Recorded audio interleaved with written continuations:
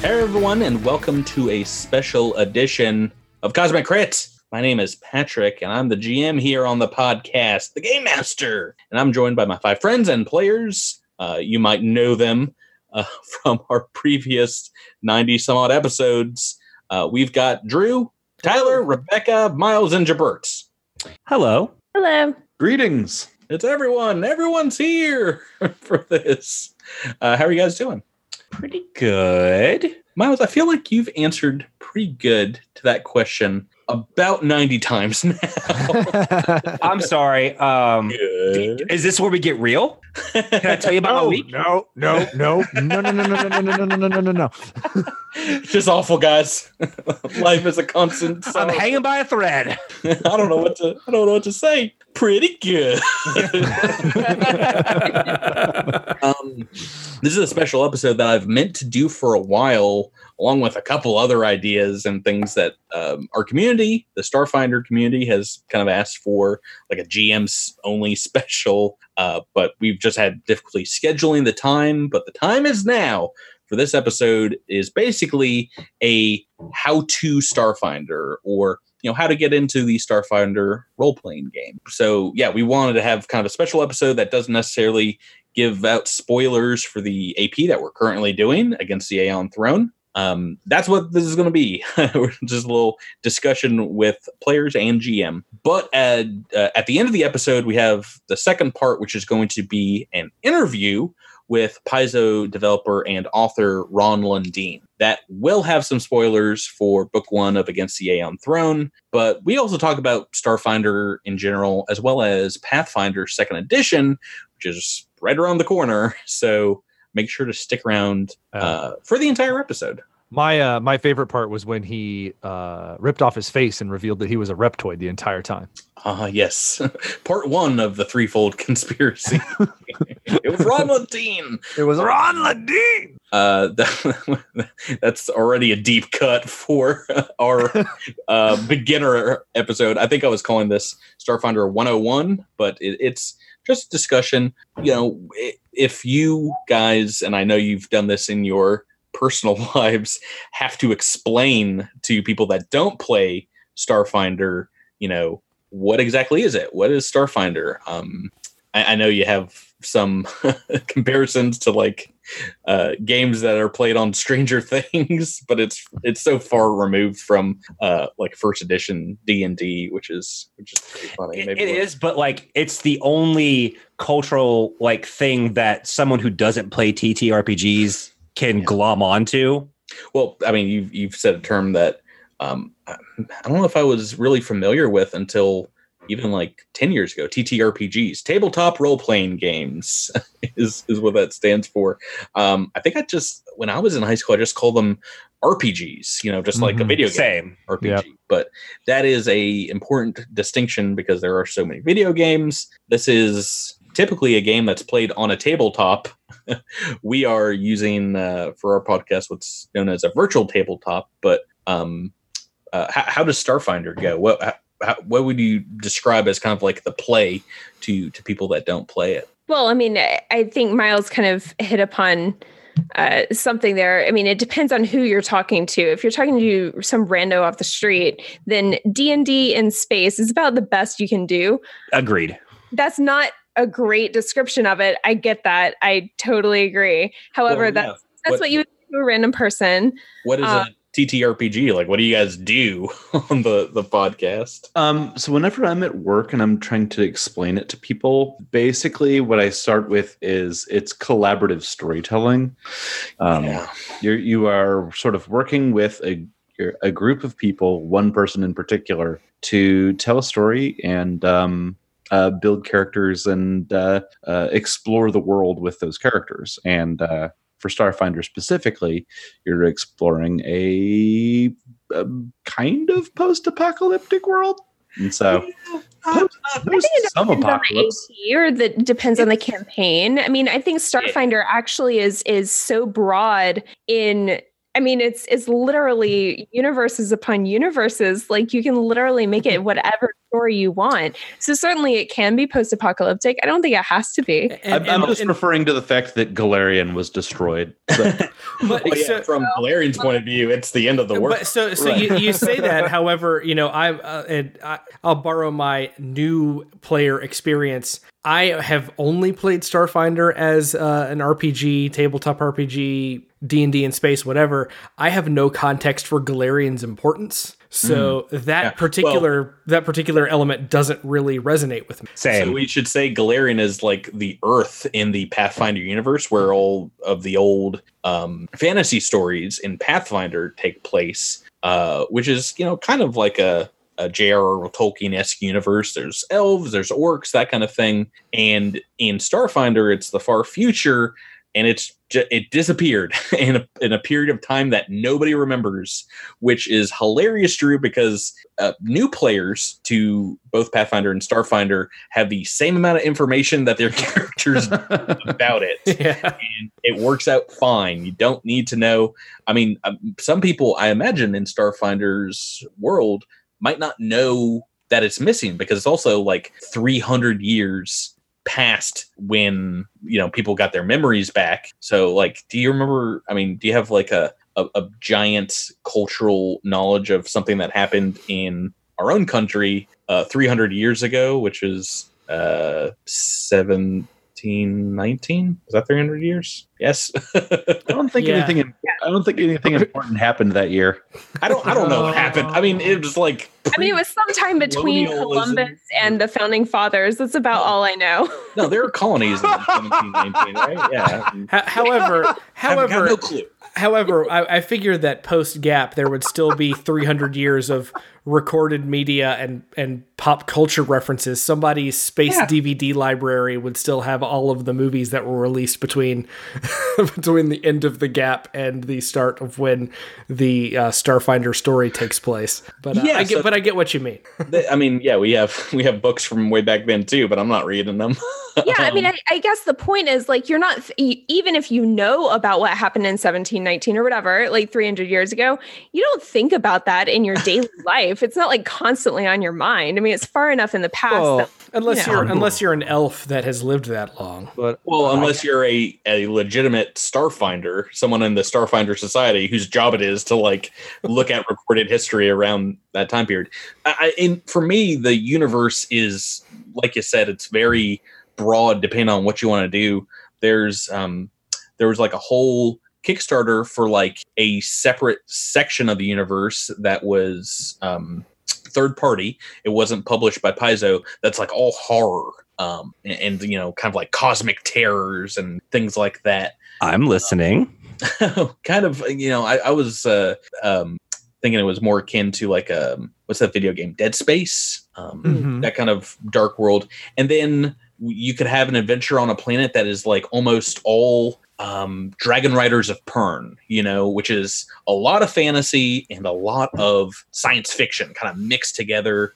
You could do it a completely post-apocalyptic, cowboy story if you wanted, which Paizo writer and developer Owen K.C. Stevens is generated when we talked to him in a previous interview. So there's a lot of storytelling potential there.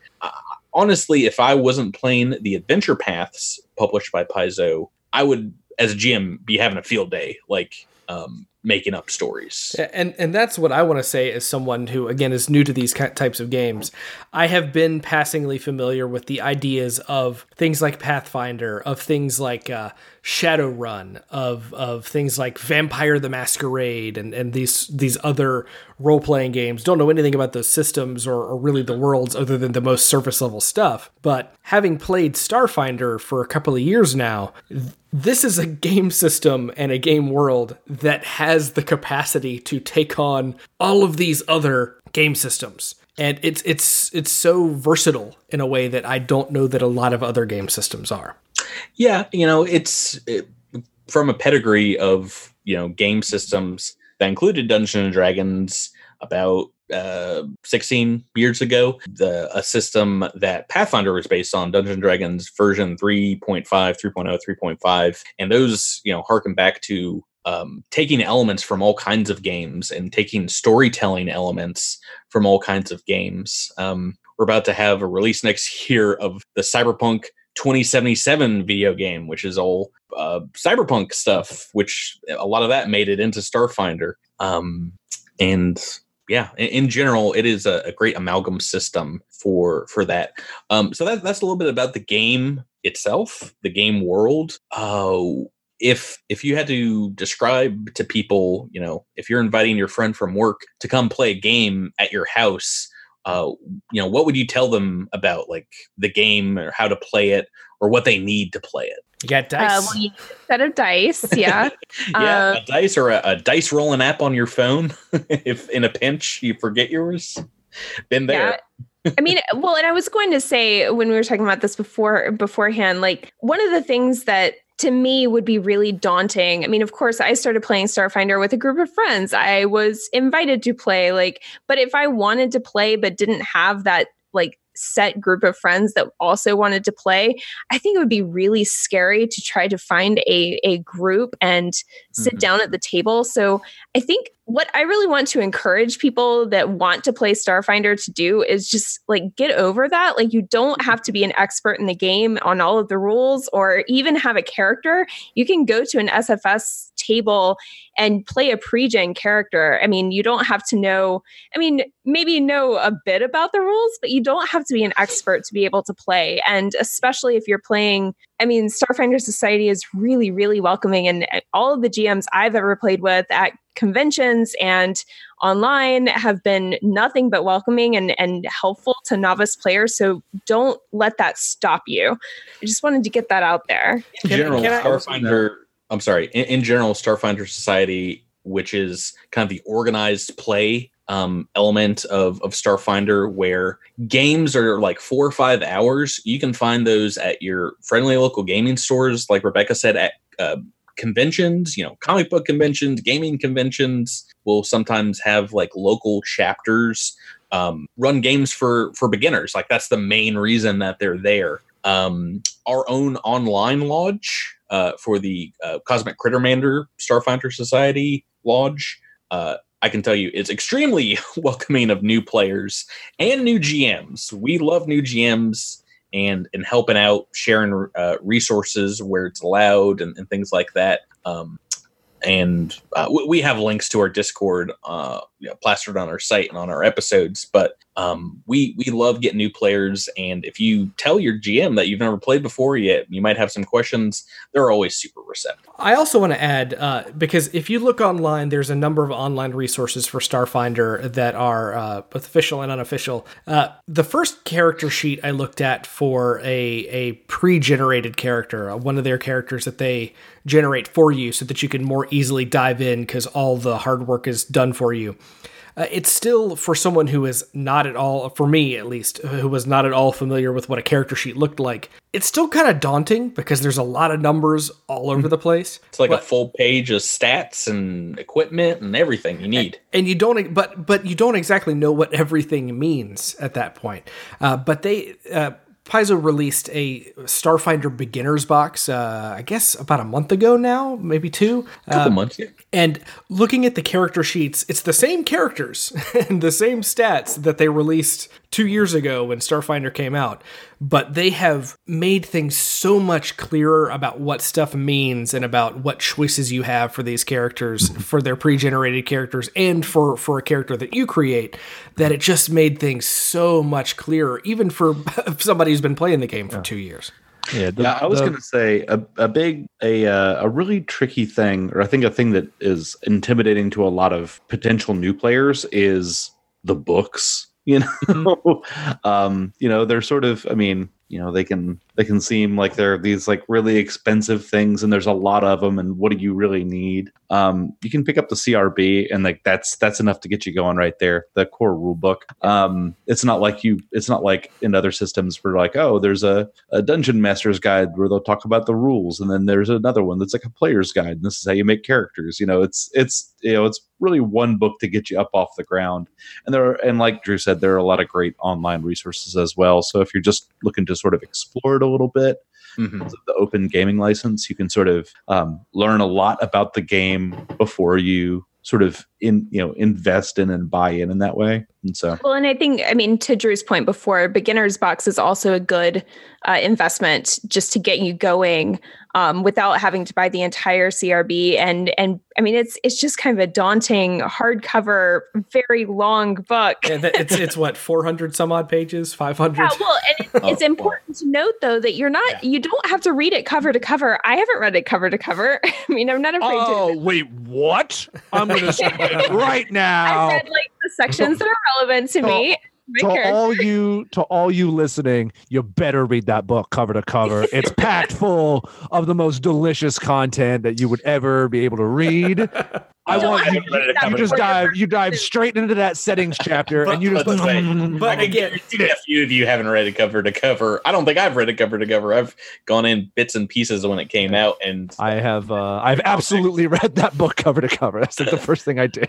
The beginner box has the rules kind of boiled down and an adventure for you to play, and it also has a set of dice that you can share with your friends and pawns, which if you use a map, and it comes with a map for that adventure, it kind of makes it like a board game, like you're walking around, the clue house looking for clues in a very similar way. You don't have to play with maps and figures. Some people preferred what is known as theater of the mind, but for most tables, if you're showing up, if you don't have dice, at the very least, you should bring a pencil and an open mind. But at most, friendly local gaming stores that run Starfinder Society, they'll have stuff for you. If you make contact ahead of time, they will make accommodations, bend over backwards, as it were, to get people playing Starfinder. Oh, another thing, not to harp too much on the beginner box, but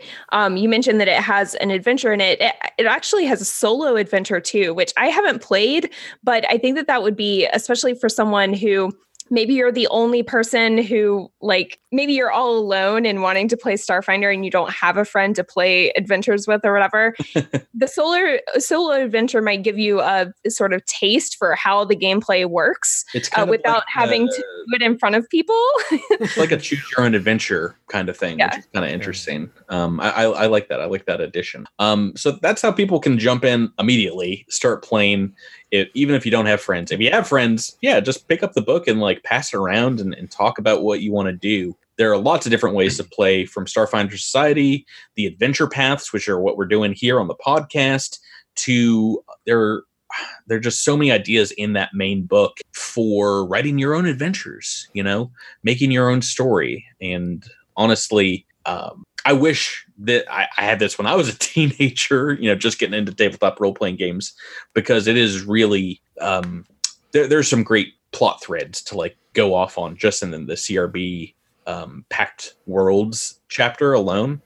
My favorite chapter of that book. Yeah, I will agree with the favorite chapter. I love with the world building that they do in that, and honestly, a lot of the other books that they've released since then that are not required, but are just a bunch of extra flavor.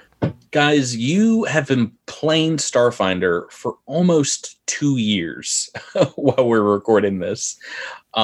You're more than anyone experts at this game. You've been playing it since its launch. If there's anything that you like, a piece of advice or information you wish you could give yourself 2 years ago when you're just starting, what would it be? I love feeling like an expert on the character that I play, and then talking to somebody on Discord about that same class, and they have a completely different take on it that does something completely different that just you never put that together. Just that it's okay to change how you play a character based on outside input.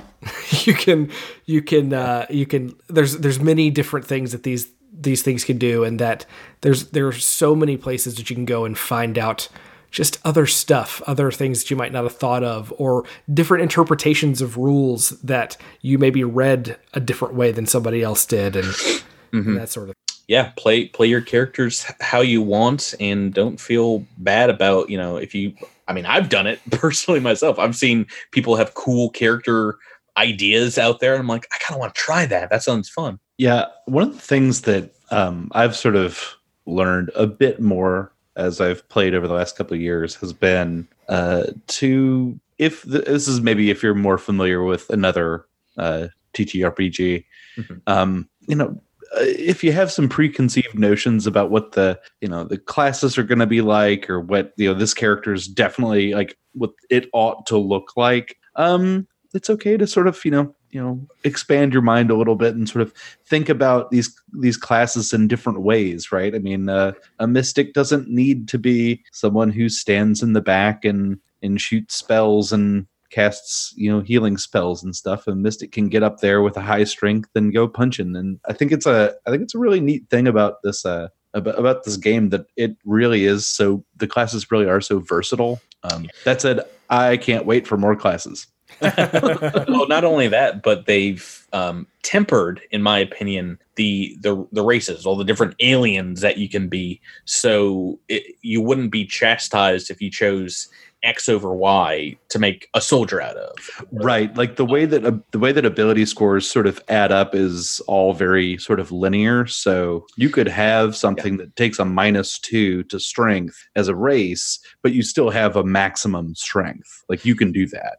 Yeah. Well, Witchwarper is an example of that. Tieflings have a -2 to charisma, and yet I am a charisma spellcaster. So right. Yeah. Yeah. I mean, I would say even more exciting to play kind of against type. You can do it in other gaming systems, but Starfinder it's almost designed to allow you to do that. That was like a key goal I think they had. And that's another thing I would say is that there's a lot of min-maxing, basically going out and making sure your character based on this race class combo and this gear set and this ability checklist and all that stuff is the most effective warrior in all of Starfinder history. It's okay to just do something that you think is interesting and fun. And kind of consequences be damned, like that's okay, and maybe more fun for some folks. I've seen some players out there, some fans of our podcast, who their character design is all about that. They want to make a roller skating pop icon, YouTube star, Solarian that is all about bubblegum and soda pop, except when it comes to killing demons or something along those lines. It really, I can't think of something that's like not really kosher in this universe, because it is so broad and so expansive, where you can have like a gritty, grimdark soldier character next to that pop icon, and they can still fight together. They can kind of still work in the same world. So right. So some advice for new players. If people haven't listened to the podcast before, what are we all about? What are we doing here on Cosmic Crit? We're about making mistakes and living with the consequences. That is 100% true. They're recorded and you can't go back and do it over. Yeah. I mean, I think we would all agree that when we started this podcast, it was all about having fun. Like, we wanted to make sure that the 6 of us were having fun at all times. Like, that was a pact that we made for ourselves. And I think we've stuck with that. And that continues to be kind of the core of what we're all about. And along with that, I think one of our strengths is that we really celebrate one another's victories. It's not about like what my character did, or me as a player did. It's what we as a team did and have accomplished, which I think is really getting to the heart of TTRPGs. I mean, it's all about working together and like Jabert said, that collaborative storytelling, whether the story takes a dark turn or you guys are like completely victorious, everyone's involved at the table. Mm-hmm. I don't see you guys congratulating me very often when I crit your characters. Yeah, you're the exception. I was about to say, but I think we all understand that if I rolled a 1 on every single attack, this would not be very fun. Oh, I disagree. It would be. I disagree completely. Less interesting for everyone involved. It would be less interesting, Miles, because most characters don't roll critical fail cards. Well, it would be pretty quick battles at the very least. But yeah, our podcast, we are playing through right now the Against the Aeon Throne adventure path, which is a story basically that Paizo has written, that if you're interested in playing the game, or kind of reading along with us and see what these published adventures are like, you can get the PDFs on Paizo's website and kind of see what that is like. If you want to make your own adventure, my advice is always to pick up one of the APs and see how they're kind of structured, going from A to B to C. And they give me as a GM a ton of ideas for home brewing. Can I add something to that, Patrick? Yeah, about the AP? Yeah, because the first AP especially, not just the first book, but all of the books, was really good about taking you to different places and putting you in different circumstances that to really show the breadth of the kinds of stories that you can tell in this universe. And I credit Paizo for just having a tremendous first adventure path to do that kind of thing. Dead Suns. Dead Suns, yeah. Yes, sorry, Dead Suns. We played all of it, and it took about 73 episodes, and the episodes were like an hour and a half each. So, 150 some odd hours. Don't feel like you need to match that anytime soon. I've talked to the authors and the developers at Paizo, and they say just play as many as you want. You don't have to play all 6 books. You can just play 1 or 2 if you want and go off and do your own thing, which is how a lot of gaming groups work. It's how some podcasts work.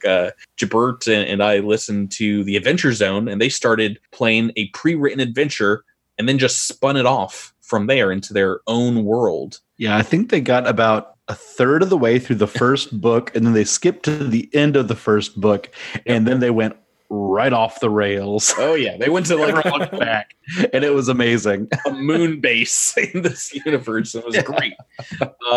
Which it sounds like they should have been playing Starfinder, but it did not exist back then. But yeah, basically play the game how you want to play it. Investigate it how you want to investigate it. If you want to just buy a PDF and check it out, go for it. I know some libraries might have copies of the core rulebook, which is pretty crazy to think about. But also, there's a ton of information you can find online, including the official Paizo's kind of reference, which is the Archive of Nethys. If you search for that on Google, you'll find a ton of the rules, and the core rulebook are just printed there. And that is kosher. That's totally cool. Can you give us a spelling on Nethys, Patrick? Nethys, I think. Yes. But yeah, there's plenty of people that aggregate the rules. You can copy the rules and read them. But trust me, you want to buy some of these books because of the amazing artwork, the ideas in them. And they're just fun to have around. I love, even games I'm not playing, I love leafing through the books. Well, and another thing that you can do if you want to see a game actually being played like on Roll20 or, not just listening to it, you can check out Twitch. There are plenty of streams that do Starfinder games, one of which is Non-Standard Action, which is a part of the Critterverse. So we're associated with them.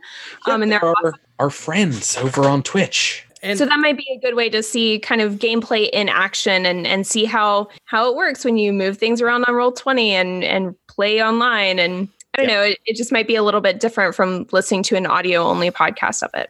And if you do have questions, if you want to dip your toe in, or if you just want to kind of talk about things generally or get involved in a game, you can check out our Discord server. You can find the links at cosmiccrit.com that we are a Starfinder Society lodge. We do all the Starfinder Society games. There are some non-Starfinder Society games but are also still online games also going on, and just a lot of conversations about just about everything.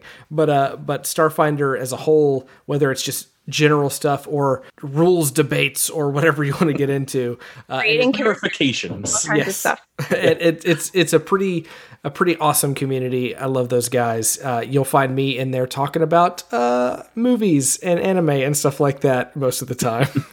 Yeah, the Discord is a lot of fun. It's I'm really thankful for all the people who come over there and talk to us and hang out with us. They're all real cool people, and Talk about the game. Them too. Talk about the podcast. Link is in the description of this episode, on our website, on our Twitter account if you find us.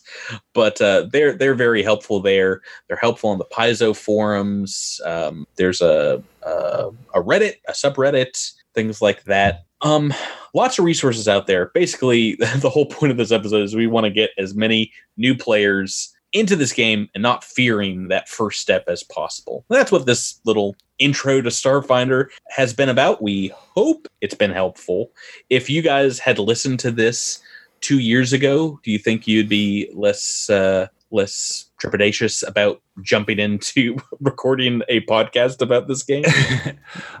Probably, yeah. If I hadn't, I mean, we were lucky because we had done a little homebrew game with you. But if I hadn't, something like this that's kind of friendly would have made me feel a little less anxious about starting a game. Yeah, well, that's what I hope people listening right now are feeling, and it's something, like I said, I've wanted to do for a long time, and well, we are here, and that's going to do it for this episode. Thank you guys for chatting with me. I know this isn't as fun as playing the game, talking about the game, but I like to do it from time to time anyway. Yeah, no, it's always nice to stop and smell the roses. That's going to do it for this part of the episode. But like I said, we are not done. We've got an interview with a Paizo developer, one of the creators of these awesome games and stories that we play, Ron Lundeen, in just a little bit.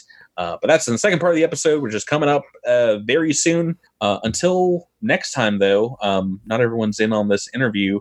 Guys, thanks so much for chatting with me. Thank you, Patrick. Thank you, Patrick. We'll see you later. See you in the next episode of Cosmic Crit. Talk to you soon. Yeah. Bye. Oh, pew. Crit bit commencing in 3, 2, 1. Crit bit initiated. Oh boy, I hope you have stuck with us, everyone, because the episode's not over yet. This is Patrick, your GM, speaking, and we've got another crit bit. It seems like it's been a while since we've done one of these. I'm very excited about this one. Joining me from the podcast, we have my 3 favorite players, Drew, Miles, and Tyler. That doesn't sound very... Where is Rebecca and Jabert? That's what I want to know. Rebecca's upstairs watching something on Netflix. That sounds like a better use of time. Welcome, guys. How are you? Pretty good. How you doing, buddy? I'm doing very well because we have a super special guest tonight. Join me, everyone listening, and you 3 gentlemen in welcoming Ron Lundeen. Ron, welcome to the show. I'm very glad to be here. Thank you very much. Paizo developer, capital P, capital D, and also the author of book 1 of Against the Iron Throne, The Reach of Empire. Yep, this was an awful lot of fun to do. I was really excited to be digging in and getting sort of the very first adventure in the Against the Aeon Throne adventure path. Yes, and this is now the 7th of these style interviews that we've done here on the podcast before, a little post-mortem after we finished the game. But I realized that for you probably wrote this about 2 years ago, so it seems very fresh to us and maybe some other players or listeners out there. But I understand you're probably moved on to some other projects at Paizo. I gather there's some other big things happening besides Starfinder. Oh, we do actually have another game. Really? Yeah, it's called Pathfinder. You may have heard of it. Yeah. You mean Fantasy Starfinder? Yes, it is Fantasy Starfinder. Let me interject just to say. There was a fantastic set of demos that we were running, I think, last year at Gen Con. We had a couple players who sat down to play the playtest version of Pathfinder, and we're looking over the characters, and one of them was looking over the Sionia the Sorcerer and says, "Oh, she's like the Technomancer." Oh, yeah, that's the curse of success. Yeah, right. Exactly. Of Starfinder, which is pretty hilarious. Hey, I'm one of those Starfinder neophytes. I played Starfinder before I ever played Pathfinder. So I mean, as someone that's I'd like to think I'm kind of plugged into the Starfinder community at least. I see more new players coming to that game than almost any other tabletop role-playing game that I'm like engaged in. And so many of them are coming from other games. I feel like there's a great deal of buy-in from people that are already playing Pathfinder, and they're like, oh yeah, space, that sounds great. But I'm interested to see it go the other way now, with in a few weeks the release of Pathfinder 2nd Edition, where those also fairly new Starfinder players are going to be like, let me give this Pathfinder a try. This Pathfinder 2nd Edition. Absolutely. We certainly hope that's the case. We know that it's been a little bit of a surprise, a very pleasant surprise to have so many new people who've come into Starfinder. A lot of younger people generally. We have our Starfinder players that I've seen sort of anecdotally skew a little bit younger. If you go into a convention or something like that, where you're looking at the tables of Pathfinder players and you're looking at the tables of Starfinder players, it's kind of noticeable. Yeah, well, I mean, Paizo now over a decade old of publishing Adventure Path and things like that. You're gonna have some fresh faces in there with these new games for sure. I'd be interested to be the old guard, the Starfinder old guard in a few years. Like, oh, those guys are playing Starfinder, that ancient game from 2017. Ron, you are a developer at Paizo. Can you tell us a little bit about what exactly you do and what you're working on currently? Oh, absolutely. So I work primarily on the Pathfinder Adventure Path line, although I do dabble in some of the other product lines. I've developed some Starfinder organized play scenario, some occasionally other stuff I've worked on, the modules line, things like that. But what I'm doing as a developer is I'm doing sort of the high concept of the product or the entire adventure path in that case. And I'm breaking that up into a robust outline, reaching out to our freelance authors in order to get the adventures written. That comes back into me. I answer questions throughout the process and sort of, check on progress and milestones and such. But when the product actually comes into me, my job is to go through the whole thing, do sort of a quality type development pass, kind of a quality type editorial pass. Yeah. Not necessarily going through with a fine-tooth comb, but making sure that everything is, in its right place and fits and, you have also people that edit. That's right. We do have editors. The editors see it after I do, but what I want to do is I want to make. I don't want to go in and change every word, right? I want to make sure the author's voice really comes out. A lot of turns of phrase that authors use, some of ideas they have for encounters are just fantastic. I want to keep those, but if they happen to make a reference to a skill name that isn't right, or if maybe a different monster would work a little bit better than one they've picked, I can go ahead and make those changes all the way through. Right. The thing I like to say is that my job as a developer is I will increase the quality of the product by one level. So if I get something that's okay, I can make it good. If I get something good, I can make it great. So I know our authors work very hard. But what I do is then I pass it over to the editors who do all of their magic. They make sure that everything is right from the words on the page perspective. It goes from there to layout, and then it comes back to me to what is actually one of my favorite parts of being a developer, which is sort of the copy fit. That's where I'm seeing the file that's actually how it's going to look on the page. And I'm making sure that by this time I'm seeing the art that I ordered from our artists tied to the language that I developed. Can I make sure that everything sort of looks really pretty on the page? That there's no, no, it doesn't flow. The text doesn't flow over to a page and have just 2 lines of text on it and a whole bunch of blank. But that's the point at which it kind of becomes real to me, right? I'm seeing what it actually looks like, and that's a lot of fun. And then. I don't know if I've made the analogy here on this podcast before, but the developer is kind of like the director of a movie, where you'll have other people write the script and play with the characters, but you're like top down making all those kind of final decisions and guiding the entire series of adventure paths towards the the publication, the finish line. Absolutely. Yeah, we're sort of showrunners in that regard, I guess you could say. Yeah. So good and bad with that for sure. Obviously the buck stops and starts with you. If people love the adventure path, then you're getting a lot of praise as well as the authors. And then if you're an unnamed set of producers from a fantasy television show that didn't end the way people expected, you might have some petitions started online.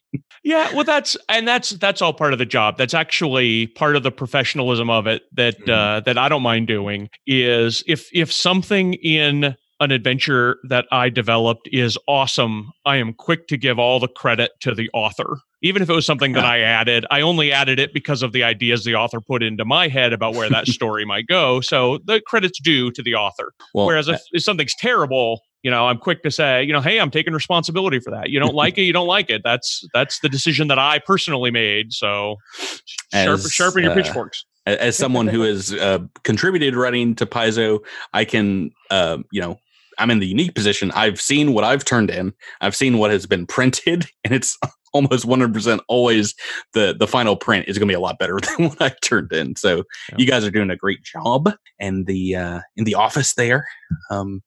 We have. There's actually quite a few of us. There's, we've got sort of 6 or 7 developers that are working on across our different product lines. I'm not the only Adventure Path developer. We switch off. James Jacobs is the one that spearheaded the second edition Pathfinder Adventure Path, Age of Ashes, and I'm developing the one after that, which is called Extinction Curse.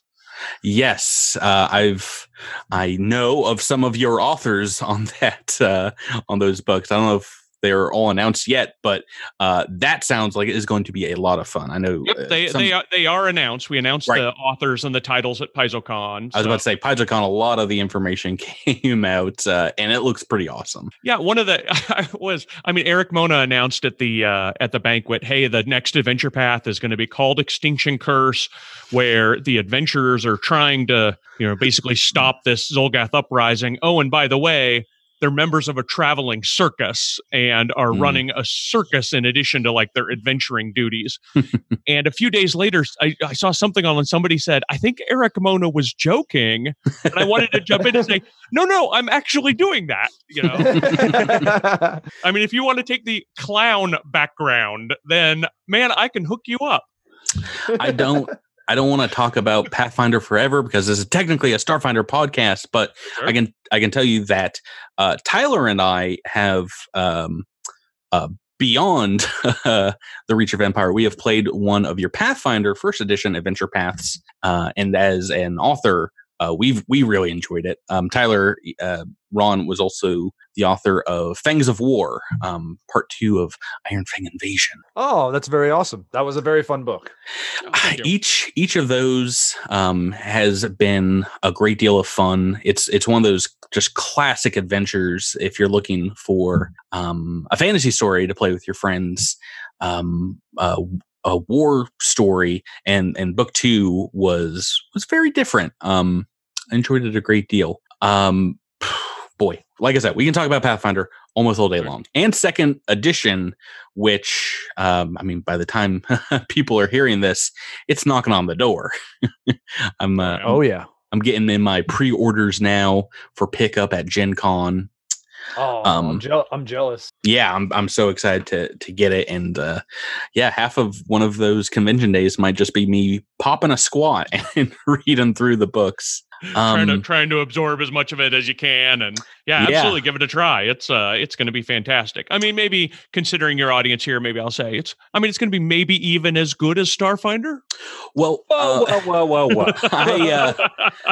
In the development process of your guys getting feedback on the play test, one of the things that came out was Starfinder and Pathfinder Second Edition kind of, were being worked on at the same time. So a lot of the design kind of choices that have ended up in Second Edition, I feel like we also beta tested in Starfinder, but I love for different reasons. You're as the base rules go, trying to emulate different game types and world types, and I think they eventually are both going to be completely successful as separate universes, as separate game systems.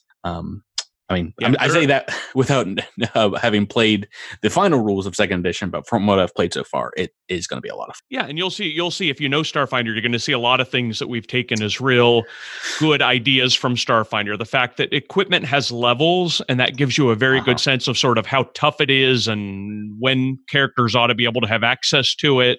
Yep. The fact that archetypes apply sort of to any type of character. They're not locked into a specific class. That's a lot of things that Starfinder did that really worked, and so there was no reason not to use them and apply them. Yeah, and I'm excited to see that bleed over the other way. If people love certain aspects of second edition, maybe those rules future retroactively come back to Starfinder in future iterations. Oh, absolutely. So like I said, we talk about this all day, but these guys, I'm sure, want to talk to you specifically in a little bit of a retrospective sense about the Reach of Empire. We just finished the book. It took us about 13 or 14 gameplay sessions or episodes of our podcast. And first off, it was a heck of amount of fun. All of Against the Iron Throne, I was super excited about as a GM getting into. But yeah, I haven't talked too much to the players about what they thought specifically about book one, but I wanted to save it for the podcast. Obviously spoilers for this interview if you're listening to episode 90 something, but right. People who just jump ahead. Yeah. Please. If you're just here for the Ron Lundeen interview, don't spoil it yourself, but we might have to start at the end because, two of our episodes, the boss fight with Lieutenant Sharu, and then immediately after the starship combat with the Barazad, were two of the most intense and exciting combats we've had on this podcast. Oh, excellent. And to have them back to back as well. Yes. Oh, yeah. That wasn't nerve shattering at all. Well, they just got done nearly dying to Lieutenant Sharu when I was like, oh, yeah, by the way, you still have this starship combat to deal with. We also, the only reason that we walked out of that fight was the luckiest of rolls, 3 times in a row. Two back-to-back natural 20s brought down Lieutenant Sharu. Well, not just the natural 20s, but the critical... The critical effect card between the two crits. Right. The card that brought somebody back up. That Paizo product paid for itself. But before we talked too much about the Reach of Empire itself, I did want to ask a little bit about the development of it. Because we've talked a lot about how Dead Sons felt like a season of television, whereas we're working on a smaller scale with something that's only 3 parts, and so it's a little bit more like a mini series. And so I did feel like they had this really great brisk pace. But one thing that I wanted to know when developing this as being separate as the second full AP or second AP for Starfinder was there was a lot of parts of Dead Sons that kind of shepherded you in a direction. I don't want to say it was linear, but it did shepherd you in a certain direction where when we first landed in Madelon's Landing, when we first got there, it felt like we had a breadth of choices on what we wanted to do next. And I kind of felt, even though this is a shorter AP, I felt like the whole world opened up in a way that I hadn't seen so far that I found really invigorating. And I wanted to know about the development of what you wanted to do with the Reach of Empire and even against the Aeon Throne post Dead Sons. Oh, well, I think we learned a lot from Dead Sons. I've now played through the entirety of Dead Sons and loved it. I think by the time I wrote this, we were in, I want to say book 3 or book 4. And so I'd seen a little bit of what you were talking about, saying it's very clear where we're sort of supposed to go next. And we could go off script a little bit. And oh boy, howdy did we, in some cases.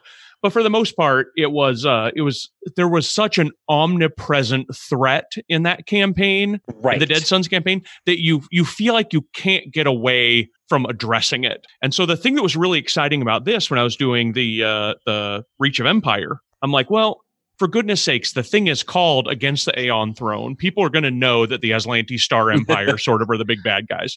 But the players at the moment don't at the very beginning. They've got this sort of, that's curious moments, right? Where they're, okay, well, we're just making a routine trip and wait, there's these ships that are attacking us, and we land. Wait a minute, where communications are all shut off, and there's something strange going on there. Well, how do we want to approach this something strange?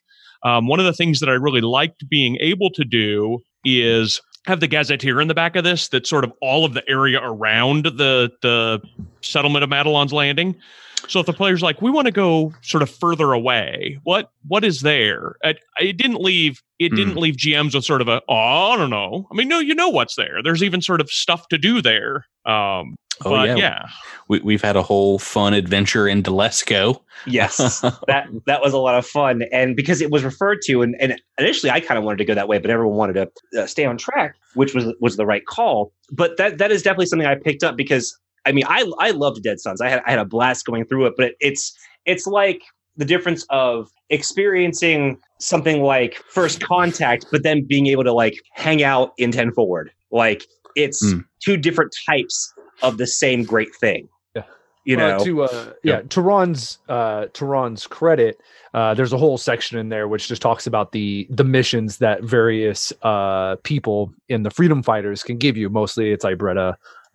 Who gives you all these little missions that you can handle in any order that the PCs want to handle it. But one of the things that makes it so great and made it so fun to play is that I think you did a good job making sure that the wheel of worked. And so, it was like after the PCs do one or two things that really disrupt the guards and the Aslanti presence, then here are some reactionary things the Aslanti can do. Absolutely. I will say for the players, that was probably great and freeing. As a GM, I was like, I got a lot of stuff to prep. They could go anywhere. and it definitely was because it threw us off a little bit at first in a good way because we kind of it's edited out in the show, but we were all kind of quiet for a minute. Like, what do we do? Yeah, right after meeting Ibretta, everyone was like, I think we should go here. And then like everyone wanted to go in a different direction. And it's like, well, that's not everybody split up. No, that's not. Years ago. Patrick tried to get us to split up a number of times. One of these 5 players was a drone mechanic. They could have split into teams of 3 and 3 and been fine. Until we came across the water elemental and yeah. but that was definitely something that I immediately noticed, and that felt like a different flavor, and I thought that was really, really cool because being relatively new to going through Adventure Pass. And because I'm a relatively new tabletop RPG player, like I never really had a group to play with when I was younger, so this is my first real serious foray into it. Outside of doing some homebrew stuff, but what I thought was so cool was it's still that great Starfinder like outer shell, but it was a different flavor inside, and it really kind of re-energized me to rethink how I was playing because, after we did, 6 books with these singular characters and making new ones, I was a little unsure of what to do. And I think having this extra freedom helped me at least develop my player character, and which in turn made for a more fun campaign. Yeah, if you've got a lot of different things that go on, a lot of different options to take. I mean, obviously some of them are geared a little more towards one class than another, but it also means that your players are going to sort of glom onto one more than the other. Somebody's going to be just, down. Somebody's going to be sort of downright pissed that they're, out trying to execute some guy and want to stop him. And other people will be like, oh, I don't care much about that guy, but, hey, let's get back over to the this leader's house. I want to break into his computer. So we have a lot of people who care about a lot of different things. Ultimately, it all lands you in, hey, we've got enough support. We can sort of make our final push, final attack. And then all the different threads kind of they all lead to the same place once you've worked through them. But working through them is something that you can have a lot of different people like a lot of different things. Yeah. Part 2 of the adventure, is like the vast majority of the book is all the different missions and things that you guys went on throughout Madelon's Landing. Did you say? How did you pronounce it? Oh, I've said it's Madelon in my Madelon. head. Well, you wrote it, so that's the correct way to say it. True. But I think that the name of it was already picked. I think that was in the outline. Okay. Yeah. So maybe the name was written down, but the pronunciation of some pronunciations I have heard very interesting takes on for Dead Sons especially, but you're going to deal with that when you have alien places and peoples. I did feel like, especially compared to Insta Epsilon Station, which I felt kind of eased us into the game, and it was the first Starfinder adventure, so I kind of get that. But this one, I feel, as far as difficulty goes, it didn't play around at all. Yeah. I mean, because you can take stuff at your own pace. You can make it very difficult. Yeah. I was ill prepared for that. Yeah, if you think that we're just going to be able to, there's 8 different things to do, let's just go do all 8 of them all right in a row. You're going by thing number 4, you're going to be in way over your head. Yeah. Let's take a breather. I learned that real fast. Yep. But I did start. You mentioned sort of throwing into the middle of things here with this. This opens up. The adventure itself opens up, and I know when you guys played it, I heard the first couple sessions, and I thought it was fantastic that you guys did sort of a flashback thing when you started this. That was a great way to get all the players connected to Sedona, the android. Right. And then when you actually get to the first actual event in the adventure is the drone attack. So you're like, okay, we're going to play this game, and now we're going right into starship combat. And then you end with a much bigger, more threatening starship combat. So I kind of bracketed it with space fights. So one of the players rolled a natural. Drew, you rolled a natural 20 on attacking one of those drones. It was the first attack of the drone, the first attack of the campaign. Your first attack of the campaign, and how easy those drones were compared to how difficult that Barazad fight was. Man. The tier 2 Barazad. I think the drones were like CR 0.5, like 1/2, something fairly simple. And then the Barazad was an equal tier to the to your guys' starship, which is a pretty epic fight, Yeah, and it could sort of go either way. Even being sort of told through the adventure, hey GM, this is a place to make sure your players have upgraded their ship. For goodness sakes, do not forget to let them upgrade their ship. I knew what was coming. But yeah, there is a one of the things to keep in mind as well that I did to adjust that difficulty is how prepared you are to hurry back in order to fight it. Yes. Yeah. These guys had the hover trikes, so they were ready for it. But it's one thing we didn't talk about is it didn't come up. But if you didn't and you were late getting back to your ship, they already start attacking Madelon's Landing, and you get some negatives starting that starship combat. I think your ship can take damage as well. Right. You start out with some hull damage because they just fired down on your ship from when they made their sweeping attack. Can you imagine? I can't. I'm so glad we did. Oh, we would have lost. That damage would have taken us. My bear would have resigned himself and just gone to the woods. Never to come out. What exactly? Oh wait, does it matter? How much? I am a hobguard now. Yeah, just become a hobguard. Go native. How much RP did we all have at the beginning of that fight or the beginning of the space combat, just in case we needed it? I had none because I wasted it all with the whole barracks because of the Electrovores. Oh yeah, you're talking about the Royal Venture. Yeah, the Royal Venture. I used up all of my RP. So yeah, well, and the Lieutenant Sharu fight, and then going straight into that, we're doing XP leveling, and they had gotten enough XP with the Lieutenant Sharu fight to get to level 3. So there were level 3 PCs and a tier 2 ship, which helped a little bit, but they were also out of RP. I think a couple of people had 10 hit points to their name. So it was a tense fight because I told them flat out at the beginning. It's like, well, you have the option of like crashing down to the planet or getting boarded by and fighting more Aslanti on your ship. If you get disabled, your starship goes down. And Yep. Yeah. Spoiler warning: they ended starship combat. They got some major hits at the very end of the battle with the Barazad. They ended it adjacent to the Bear's Head. So, oh my goodness, it's we didn't know. Yeah, we did not know. We don't have a science officer right now. Well, I mean, so my character doubles as the mechanic and the science officer. And at the very beginning of the combat, we went, "Do we need to scan this ship?" Nah, we kind of know what this is. We learned an important lesson. Yes, we learned a very important lesson. Should make that DC 10 roll or whatever it is.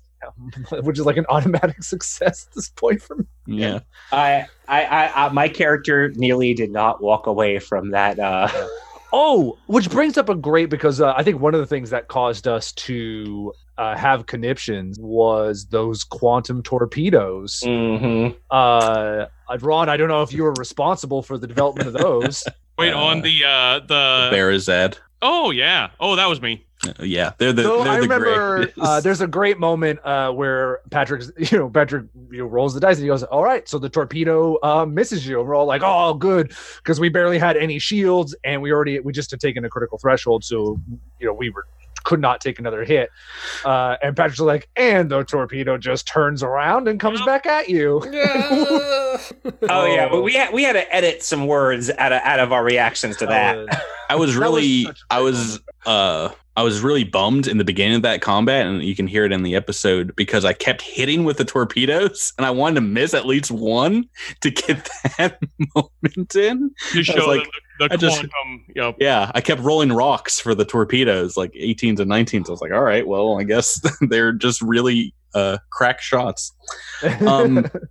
We could talk about Reach of Empire all night, but we should probably wrap things up by going around and maybe talking about if you guys have a favorite moment or character from the book. I know it's been a long playthrough.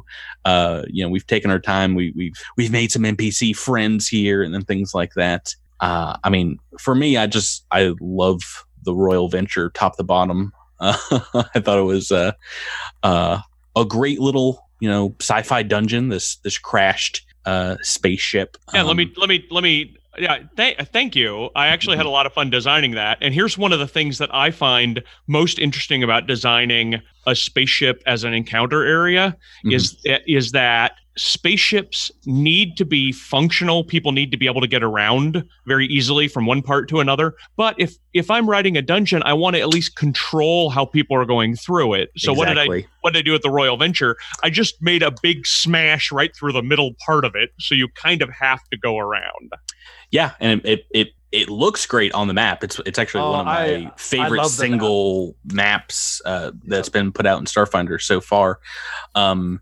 And I think it's one that, also, if you're just running a home game and need something similar, it works great. It's got, the engine in the back, and then there's like these twisty corridors from the destroyed, sections of the ship that kind of, until you get to the end, it's, there's not a ton of choices that people can go through.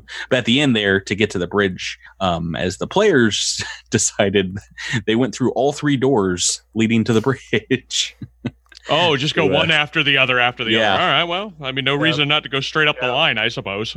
We went 3 teams of 2. Mm-hmm. Well, it was kind of wise because they bum rushed Lieutenant Sharu, and she wasn't able to get off her automatic fire rifle on anyone. So good. Yeah. Good. We paid the price by having our tank. Got the sword damage. Our tank and our main damage dealer go down almost immediately. But oh my.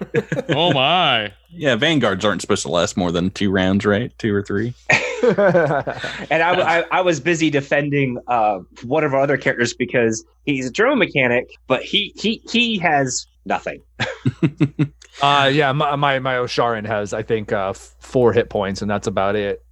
And I actually, it was, I mean, the fight lent such a great tension, and I think part of that is also just because, again, I'll praise the map design here. The bridge was, I mean, just everything from like how we came into the bridge and where how Lieutenant Sharu was behind the captain's chair, and she kind of had cover from that, and was giving orders to her lackeys to do this and that, and my drone was destroyed in that fight, and then I just had to drag its body back to the to our ship so we could go fight the Barazad, and then we ended up having to go through a crash landing anyway. So yeah, it was definitely one of the most nail biting, but also rewarding and fun boss fights I think I've played so far in Starfinder. Yeah, I was about to say, if we all were picking our favorite moments, then the end of that boss fight and the starship combat might be on there. But did you guys have other favorite elements of the AP? Some fond memories? Weldis is a fun cat. Yeah, Weldis Arquin, who's not super like he's not like a major plot character, but everyone fell in love with him. He's like one of those NPCs that's just in the corner. we glom on to certain NPCs no matter what. I played a teenager. They're like, "What? That's crazy." I really enjoyed some of the especially some of the sneaking around when we first got there. We're popping over to the mayor's house and to that little electric tower and everything. Like it was really, really fun before we kind of got into the nitty gritty. It was that little kind of foreplay into getting to know this AP. And I think that's what, when I was reflecting on my questions earlier, is I found that to be so invigorating as a player. So outside of the boss fight, I think that initial kind of sneaking around and kind of dipping our toes into what this adventure was extremely rewarding for me. Yeah. I think my favorite thing is that the Aslanti are bad dudes. They're bad people, and I would be interested to hear your thoughts on, you're writing a scenario where they've taken over everything, and this settlement obviously didn't want to be taken over, and you put in elements where obviously people tried to resist, and you get to see glimmers of Aslanti brutality. And so the person who kind of comes to mind when I think about that are 2 people really, is Jellic Folson and Corsica Arquin. Those are the 2 people who you really get to see the Aslanti kind of show their brutalness. But I wonder, like, how hard was it to write kind of a situation like that where the Aslanti are in full control? They're evil, for the most part, they're pretty evil people, and you kind of want to show off that side to really give the PCs motivation to go against them. Well, it was hard, but for not in the way that you might expect. I wanted to make sure that these were basically space Nazis, right? And you should not. Right.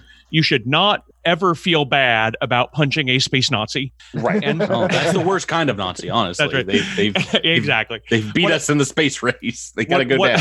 What I have a tendency to do in my writing, and this is in most of my adventures, frankly, except this one, there's almost always some sympathetic villains where you're going to be, I kind of understand where you're coming from, and I feel a little bad about punching you, and maybe we should kind of work this out, right?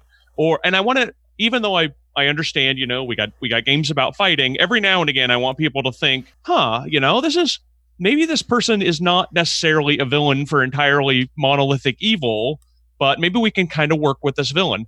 I had to take out so much of that impulse in this adventure because the last thing I wanted was for somebody to have like a sympathetic Aslanti cadet and go, well, maybe we should be kinder to the other Aslanti cadets. No.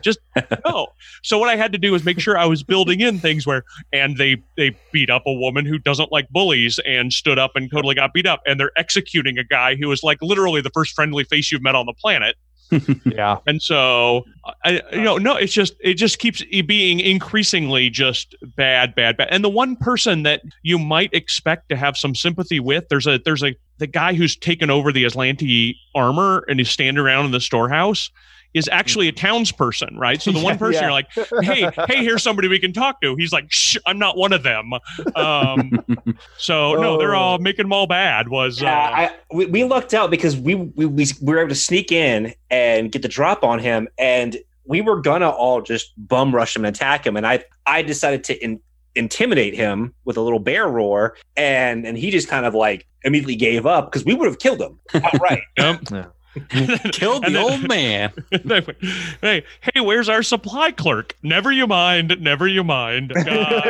are a lot of casualties. Those darn Aslanti. But there's a whole storeroom here full of stuff that we can just take. Oh boy. Also, please don't talk Aslanti to me. That was, I actually made sure I had the outline for the next two adventures, but I didn't have a lot of specific details about them other than being pretty sure that speaking Aslanti is going to be pretty important when you're going into the Aslanti Empire. So I actually made sure to throw in, there's a sidebar early on, sort of, hey, the PC should pick up this language pretty quick, and all it takes is a single rank in culture, and and listen to some cassette tapes and doing some workbook exercises. I'm pretty sure we all started with it, I want to say. No, there were a few people who didn't, but I think four of us did. Yeah, I definitely did. Another great way that I think you reinforced, like, don't feel bad about hitting these people, was the weaponry you chose for some of the higher ups, mainly the tack lashes, because I think a tack lash, a whip, just in the hands of evil people is just so iconically like, oh yeah, we just don't like you immediately. And also just the artwork. All the Aslanti armor and all the Aslanti artwork that was done. I'm thinking about like Olaraha. I'm thinking Sharu. Was just great. I think it further emphasized how just straight up bad these people were. Yep. This is exactly one of those points where the developer just sort of nods and says, "Yes, that author's had a great idea," but I will admit, I don't think I gave them tack lashes. I think Jason Keeley, my developer, thought, you know what's going to make them even worse looking? Whips. Whips is going to make them look even worse. Yeah, no one likes Indiana Jones, that showboating archaeologist thief. No, but the tack lashes, especially when employed in stringing people up in the town square for execution, it's pretty intense. Well, once again, we can and we would talk about this AP and the ones that come all night long. But we've got to wrap it up here. We had a great time talking about this. We had an even better time playing it over the last couple of months. Thank you, Ron, for showing up to answer our questions. No, fantastic. Thank you so much for having me. I will look forward to coming back around when you get to either the first of number 4 of Dawn of Flame, which I wrote, or number 6 of Attack of the Swarm, which I also wrote. So, has that been announced as well? Oh, I think so. Oh, okay, I don't know that the names have. I know the AP has. Yes, it's not yet on the website, but I am very excited about book 6 as well, because there's a spoiler warning as well. I wrote book 1 for that AP, and there's a lot of interplay between mine and Ron's book 6. Oh yeah. I needed to get. Okay. I won't get into more detail. Let's just say that I was pestering Jason for some of your maps to revisit them in like a creepy and awful way later on, and that's awesome. This is. Ron, if people were looking for you online, or if they wanted to send you some questions or comments, where might people find you? Well, if you want to get a hold of me, I mean, officially I am ron.lundeen@paizo.com. But I do want to say that I very actively blog about sort of designing adventures, what goes into sort of creating narratives through my third-party publishing company, which is called Run Amok Games. And runamokgames.com has a blog part, and every couple times a week I'll go into sometimes some exceptionally detailed minutia, other times very big picture things about being an RPG writer. I mean, as someone that is very interested in game design myself, I very much enjoy your blog posts. Whenever we can get some like behind the scenes info on Like you had one up about like final edits or final scripts turned into developers like yourself and like do's and don'ts.